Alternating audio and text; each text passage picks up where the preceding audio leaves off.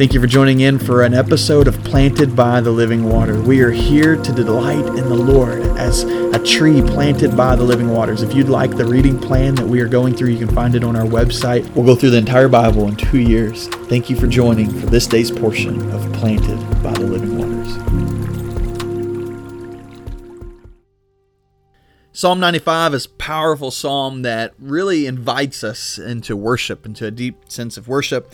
Over and over again, we're going to hear, let us. And I want to read this to you and just invite you to worship the Lord today.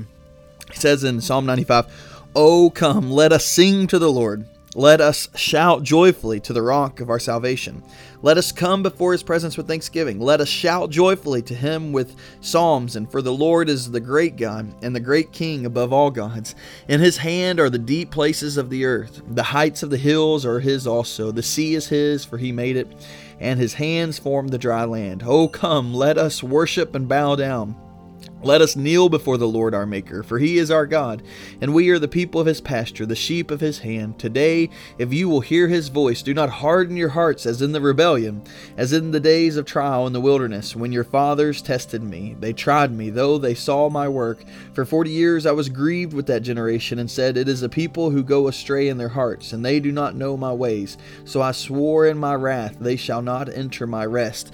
And so not only is there a place of inviting to worship, but there's a warning of judgment that comes when we resist that, when we resist to worship, when our hearts are hardened. And he says, hear our voice, hear the voice of the Lord. And just pray that today, as you think about it, as you walk through today, just your Wednesday day, whatever that looks like, would you have time to worship the Lord today? Would you make time to worship the Lord today? That you would sing to the Lord, you'd shout joyfully to the Lord, that you would come before his presence with thanksgiving, that you would shout joyfully to him in song. Would you worship and bow down? Would you kneel before him? All the invites that we have here in this passage, I invite you, I charge you, I challenge you to worship the Lord today. And don't be a rebellious generation like our fathers, it says, who was grieved God, who God says he was grieved for that generation. And he did not let him into rest. I think the one thing we want today more than anything else perhaps is rest. Lord, give us rest. And that comes through worship. It comes through recognizing who he is and bowing before the face of God. I want to encourage you, tonight we'll have our Disciples Fire, looking forward to that. And then on Sunday night, we're having our In His Presence service resuming. We had our Experiencing God in His Presence for the last several months, and this will be our first Sunday night back in our time of being in His Presence. And I just always want to encourage our church. I want to encourage you to be a part of that. It's a powerful time of seeking the presence of God, and that we'd enter into His rest.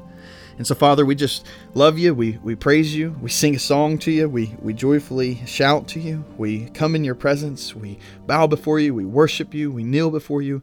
You are our God, our great God, and we are the people of your pasture. And so, Lord, we hear you and we worship you today. In the name of Jesus we pray.